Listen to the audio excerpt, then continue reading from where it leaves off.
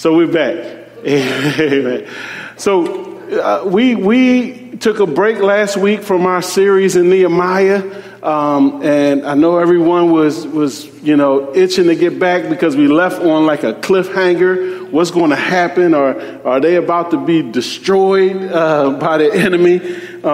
There in chapter 4, this series, returning to rebuild. We're working through this series, returning to rebuild in the book of Nehemiah. And we came as far as chapter 4. We came as far as chapter 4. We got to about verse 14. And so we're going to pick up today at Nehemiah chapter 4 and verse 15. Nehemiah chapter 4, beginning at verse 15. If you have your copy of the Word of God, I pray you turn with us there. I'll be reading from the English Standard Version. Nehemiah chapter 4, beginning at verse 15. Amen. It says, "When our enemies heard that it was known to us and that God had frustrated their plan, we all returned to the wall, each to his work. From that day on, half of my servants worked on construction and half held the spears, shields, bows, and coats of mail.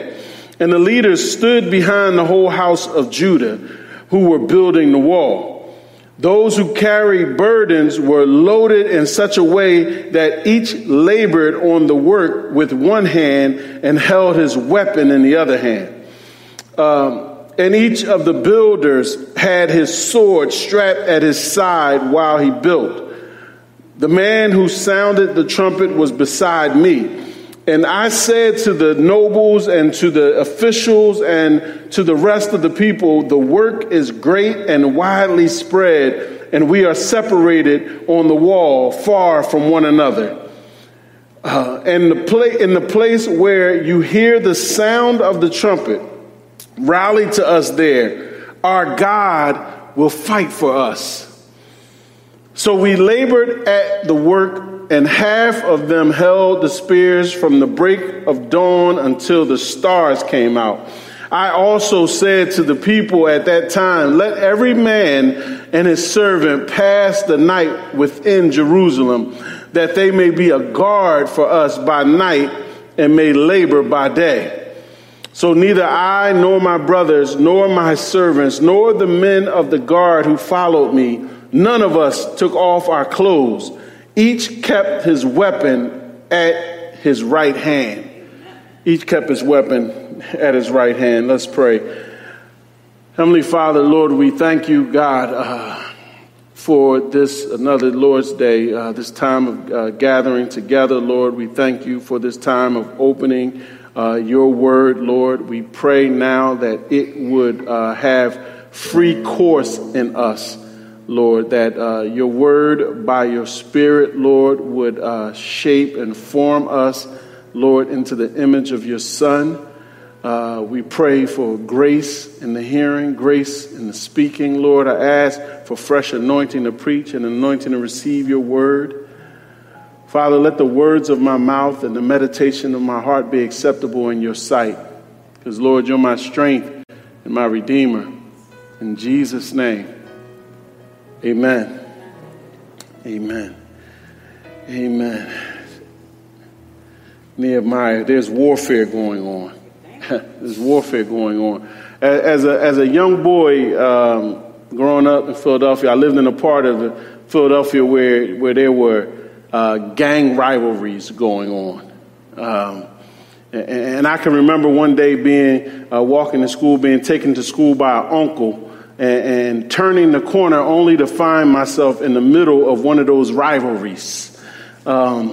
Before I realized what was happening, my uncle had grabbed the lid of a metal garbage can for a shield and taken cover and was calling for me to get behind him. And so I was as a little guy, I was too young at the time to recognize the danger of the situation and was only really focused on going to school. School was fun then. I wanted to get to school.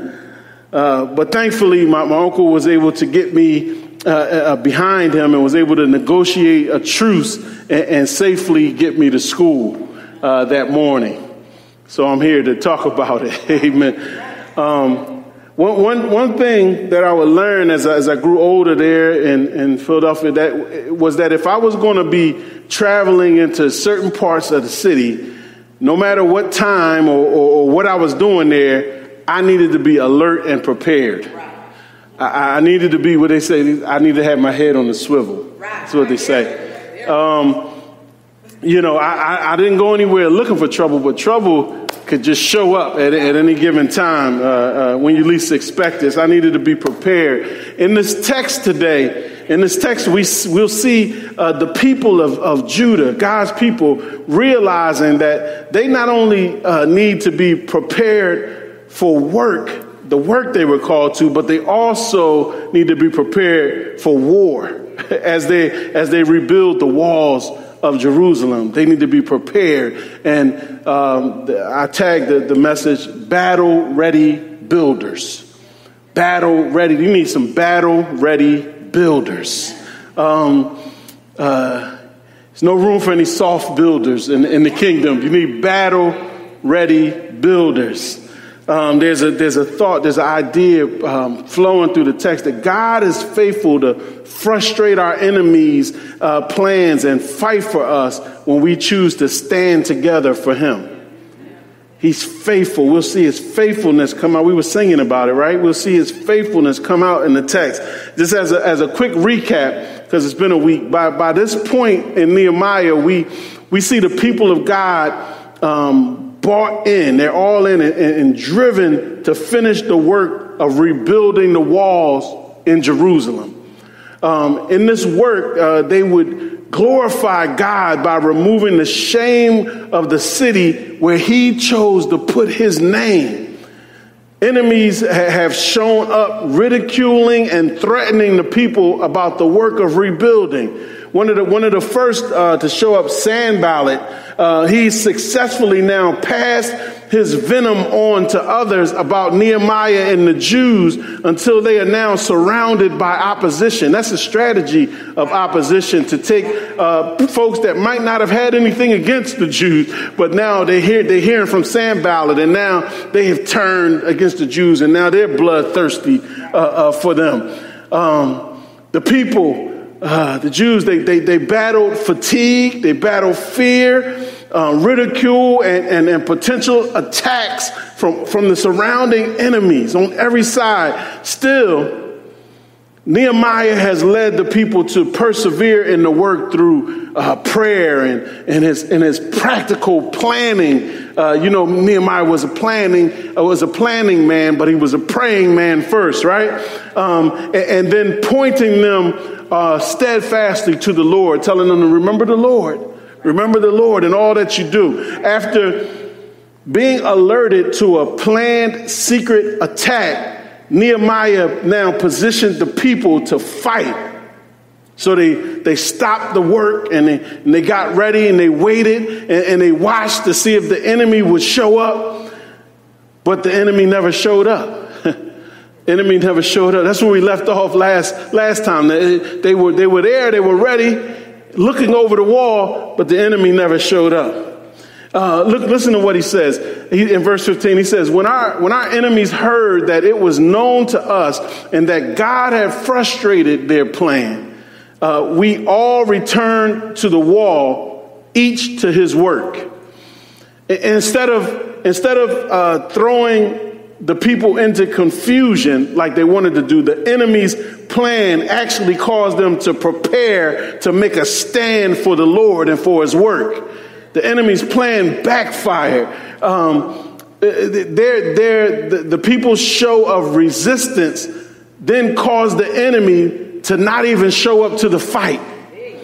That's good stuff. I like that. not even show up to the fight. You know what that reminds me? That reminds me of Mike Tyson in his heyday. Mike Tyson would come into a place and it would make the other person you could see the spirit just go out of him. Like, I'm not sure I want to do this.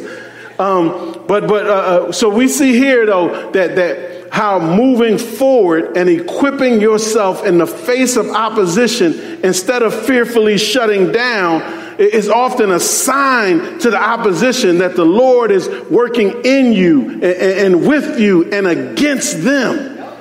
And so the enemy kind of caught a wind like, you know what, we better kind of fall back here. Paul mentions how standing firm like this is a sign to the opponents of the people of God. In Philippians 1 and 27 and 28, he said it's a sign to them when they see you not fearful.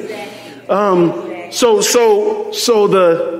the testimony then becomes not just that the people knew about the enemy's plots, not just that they had figured out the plot and that's what happened, but that God had shut it down. The testimony of God starts to resound in that God shut that thing down. The people could get back to business now, right? They were trying to build, but it would not be back to business as usual. It's going to be back to business. You want to get back to something. 2020 put things on pause, and 2021 comes, and you say, now we're not going to get back to 2019. It won't be business as usual. Everyone now would be stationed at their portion of work on the wall. They'd be stationed where they're supposed to be to carry out their assignment, but a new responsibility is tacked on. There's something extra put in place. 16 says, from that day on, half of my servants worked on construction and half held the spears, shields, bows, and coats of mail, armor. And the leaders stood behind the whole house of Judah who were building the wall. Those who carried burdens were loaded in such a way that each labored on the work with one hand and held his weapon with the other hand. And each of the builders had his sword strapped at his side while he built. The man who sounded the trumpet was beside me. This is Nehemiah talking. Take note of the different roles and assignments people held from Nehemiah's crew. There's the construction team, both building the wall and those carrying the materials to the builders and the debris away from the wall. And all of them were armed. Behind them were officers standing and watching for the signs of the enemy approaching. Amen. You picture the formation. It's almost like a formation. Picture it. So you have Minda with her head buried in the work on the wall, and Gina's there helping carry some of the debris. She with one hand because she's holding a weapon, and then Jake is standing there behind them holding weapons and armor, probably for himself and for them. And then behind them, standing in a place with a good view, Joe Nathan. Joe Nathan is keeping his eyes open for attacks. He's looking out for attacks with either a weapon strapped to their side or in the hands of the people. The people went forward carrying out the work of rebuilding, but they did it with their weapons. By the way, can you pick out which one of these roles wasn't important for the work? The roles that I just talked about, can you pick out which one wasn't important? No? Good. I'm glad you can. And it's in the same way, we shouldn't value certain service and gifts in the church as greater than others. There's none not important in the church. All of it is necessary. And that's a theme that you see riding through Nehemiah.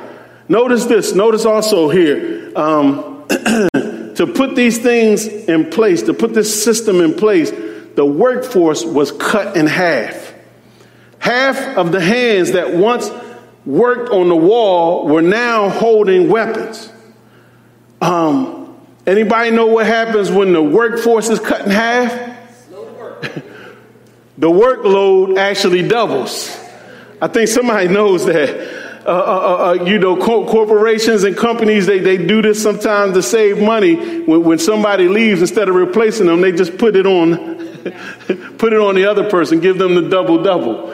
Amen. But this move of Nehemiah, it's just part of the larger mission.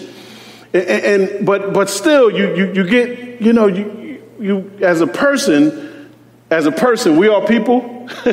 As a person, you might get a little tense. It's like somebody is giving me too much. Too much is being piled on.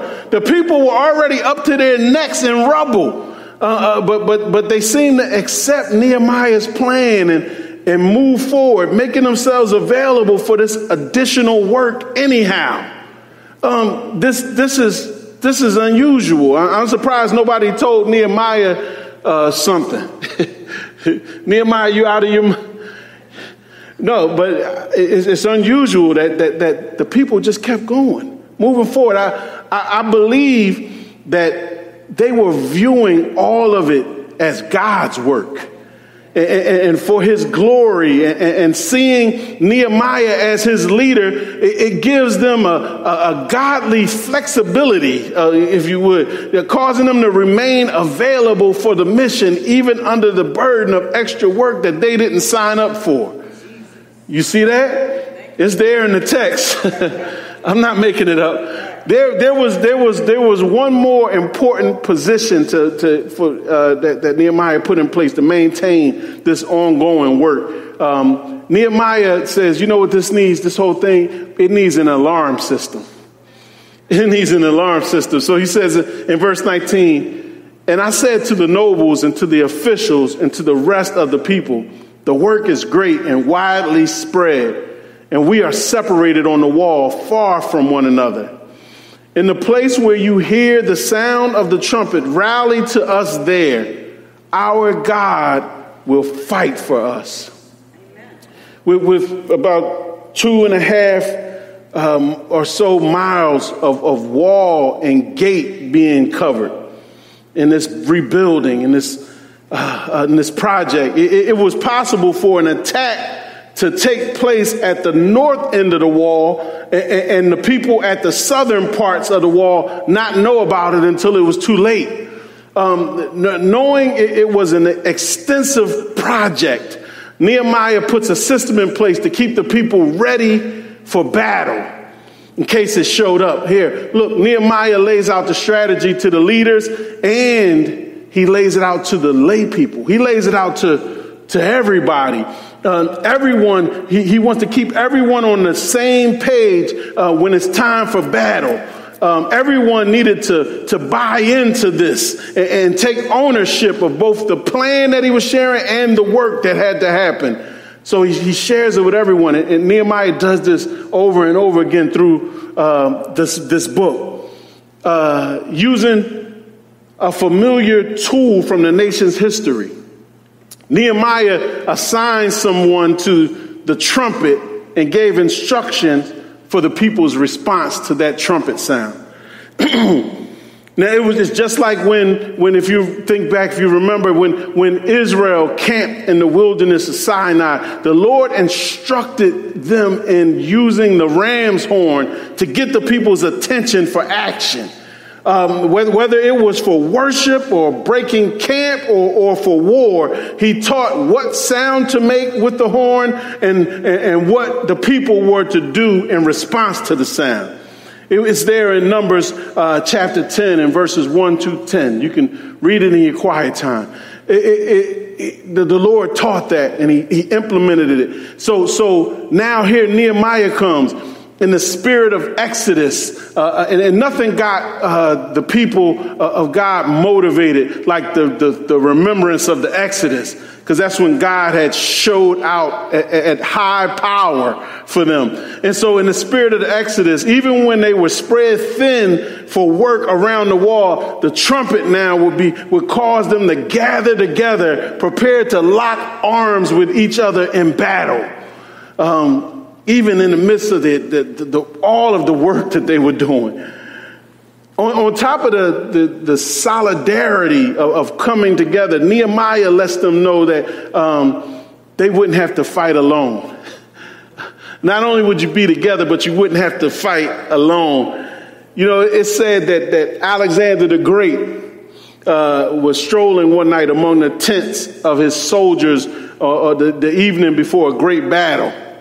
And hearing some of his men engaged in conversation in one of the tents, he stopped and he listened.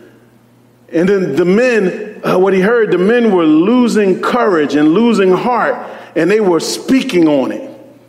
And as they deplored and hated their insufficiency for the task of the morning that was coming, Alexander slipped up the door to the tent and swung back the canvas flap, and he said, "Remember that Alexander is with you." Now that was supposed to give, because Alexander was a conqueror, right? That was supposed to give them courage to fight. Well, Nehemiah told the people they have someone much greater than Alexander with them. They have someone that's mightier in battle. He's been known by the name the Lord of Hosts. That is the Lord of Heaven's army. He is the captain, the chief, commander in chief of the armies of heaven. Nehemiah says, God will fight. God will fight. They had a memory of this, because they could scan through the history of the nation and find God's own words testifying that he fights for them. In Deuteronomy 20 and verse 4, he says, "For the Lord your God is he who goes with you to fight for you against your enemies, to give you the victory." I mean, and again, God would make this known. I put 8 references to this God fighting for his people in the video descriptions.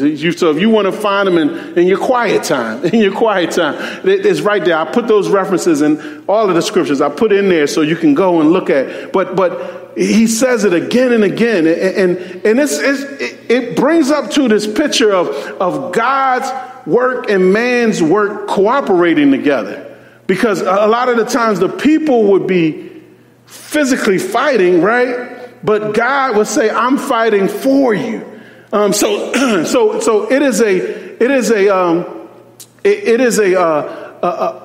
cooperative. It's God's sovereignty still overruling and overarching all. But then it's man's responsibility to step up and do what God has enabled him to do. And that passes through this text of Nehemiah all the way through. The trumpet not only tells them to rally, but it reminds them, if God did it before, he'll do it again. They could face battles with the reassurance that it was technically God's fight. Right? It was God's mission entrusted over and over again into the hands of his people. God's been entrusting his mission over and over again into the hands of his people. So God put a lot of stake in this mission going forward. Even now, it's not as much about, say, for example, the church having a mission, but it's God's mission having a church to do his will here. God, you got that. To do his will right here. And then the question arises, will you hear and respond to the trumpet? Will you hear and respond to the trumpet? I got to keep going. I'm meddling. Let me keep going. In verse 21, he says, "So we labored at the work and half of them held spears from the break of dawn until the stars came out. I also said to the people at that time, let every man and his servant pass the night within Jerusalem, that they may be a guard for us by night and may labor by day.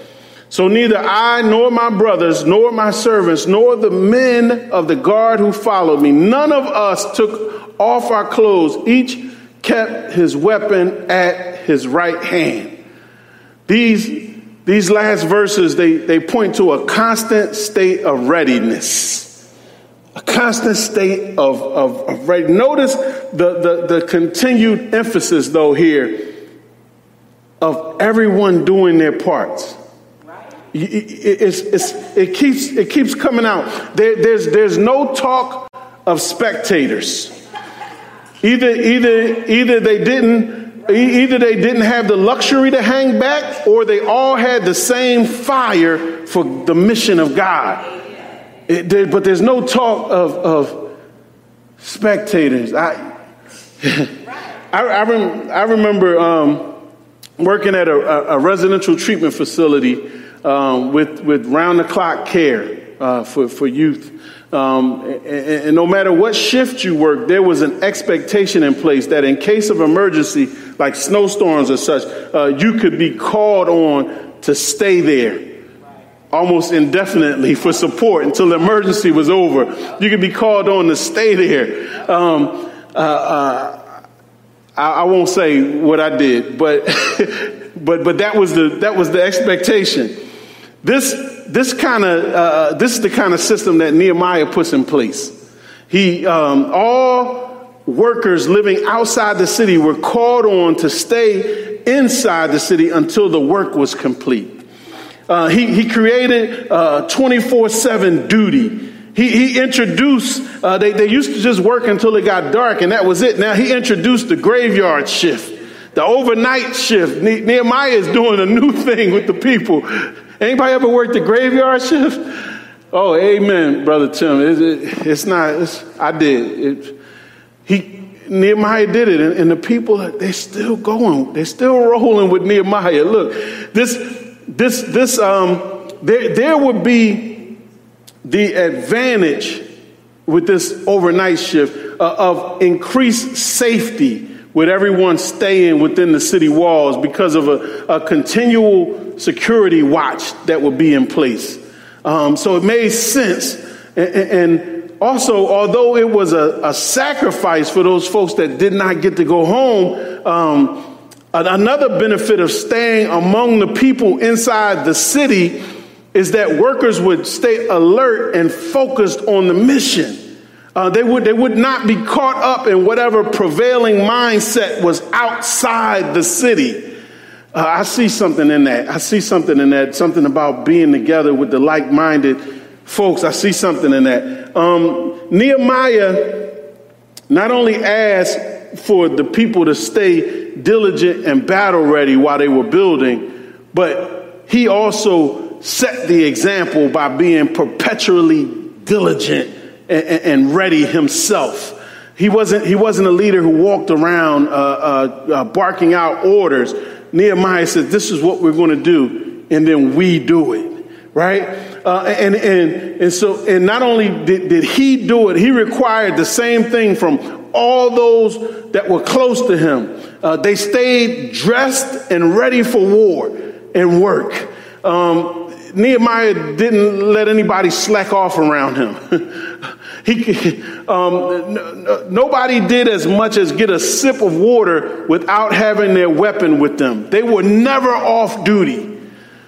This is what Nehemiah set in place. I mean, and you can feel the tension of it, but it's a serious situation, right? Nehemiah set up this defense system so that the work wouldn't have to be halted every time there was a rumor of war. You see that? the vision, the mission, what the focus really was getting done what God had burdened him with to get done, what God had given him the holy heartbreak for, restoring the city and removing the walls and removing the shame and bringing glory to God's name. And so Nehemiah said, let's just be ready at all times. There's a saying, if you stay ready, you don't need to get ready. So the builders stayed battle ready while they worked. And even though the enemy, you don't hear about, you don't see him, even though the enemy hadn't attacked, it didn't mean that the enemy had given up. So Jerusalem was still surrounded by military forces who had contempt for the work that Nehemiah was trying to get done and what they were doing, and wanted to take any opportunity to throw them into confusion and to kill them. That was the end result, to kill them, right? And stop the work. So Nehemiah ensured that the people were battle-ready builders. That they were battle-ready builders. Now, taking this at face value, these folks are worth imitating.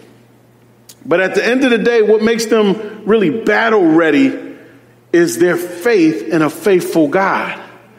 We learn something about the people, but God shows himself in the text, right? God shows us here that when his people continue to trust and make themselves available to him, the test of opposition becomes a testimony of his faithfulness. It's God who frustrates the plans of the enemy and fights for his people. God gets the glory. God gets the glory. Now, as we close, what do we carry away from this? What can we carry away? I mean, you can't always draw a direct line from the situations of the text this many thousands of years ago into the issues of today, but there are some examples and some principles that we should consider as people of God today, part of his new covenant. Amen. One thing is that if we are God's people, we have opposition, whether we know it or not. We're born again into a battlefield. People don't like that, they like a easy faith, an easy believism. Amen. A faith that just makes my life better. We're born into a battle. Even if it's not armed forces like Nehemiah and Judah what they faced, Peter helps out. Peter points this out for us, naming our adversary, the devil. In 1 Peter 5 and 8, Peter just calls him out. He describes him as a roaring lion, prowling, seeking someone to devour. That's New Testament. So it's something that's in motion. Amen. And because of this, because we do have opposition and enemy, Peter instructs us to be serious and be watchful, be sober-minded and watchful. We can't afford to be unfocused with a constant threat present. So Nehemiah's strategies of staying connected and working together and watching while being prepared to come to each other's aid, it seemed to slow the enemy down some. Would those strategies work for us? Will those strategies work for us? Will those strategies make us less appetizing to the enemy? He's seeking someone that's devourable. Will it make us less devourable? If you ever watched a wildlife program, you see that the lions always attack the prey that's isolated from the group. Amen. That's who they go after. So let's take from this. Let's all make ourselves available and take our positions of work together. Be in position where we can hear the trumpet and watch for one another. That's one. And then it's this last thing. It sticks out in the text is the arming, the arming of the folks in this text. Now, we won't get into whether we should be strapped like them. Nobody show up next week with a sword, talking about Pastor said. But we will acknowledge that most of the warfare in our nation, where we are today, is spiritual. Most of our brothers and sisters are facing spiritual and physical persecution in other nations. But where we are, most of the warfare is spiritual. And if you don't know it, you might be losing in the battle. It's happening, right? Like the scripture that we read earlier in Ephesians chapter 6. We are bombarded with the schemes and warfare of the devil constantly. Flaming arrows that cause things like fear and doubt and division and pride. Flaming arrows, those are launched from the enemy. So we're also called to take up some weapons like Nehemiah's folks, but they're spiritual weapons we're called to take up. We're to carry on our gospel work with armor that God provides for us. Well, truth, righteousness, faith, salvation, and prayer. His word being our sword. So being covered in and carrying these is to be our constant state. We are not to be without the whole armor of God ever. We are to constantly, if we have to stay ready so we don't have to get ready, right? Look at this. And we're almost done. As we stand battle ready, we had the same confidence as Nehemiah and these builders. We're strapped in our armor and we have our weapon with us, and we have the same confidence as Nehemiah and his builders had. God is fighting for us. God is fighting for us. You don't believe me, though. Look, somebody in Jesus, in Matthew chapter 28 and verse 20, he says to the disciples, he'll be with us always in the mission that we're called to of making disciples. Jesus says, I'll be with you always in your mission, in your work, right? And the implication also is that the Lord of all authority, who has all authority in heaven and on earth, will always have our backs when we face opposition, our warfare. He's going to be with us in our work and in our warfare. God will fight for us. God is faithful to frustrate our enemies' plans and fight for us when we choose to stand together for Him. Amen. Amen. Amen. Let this message today be the trumpet that calls us together and makes us ready to work in war. Let it be the trumpet.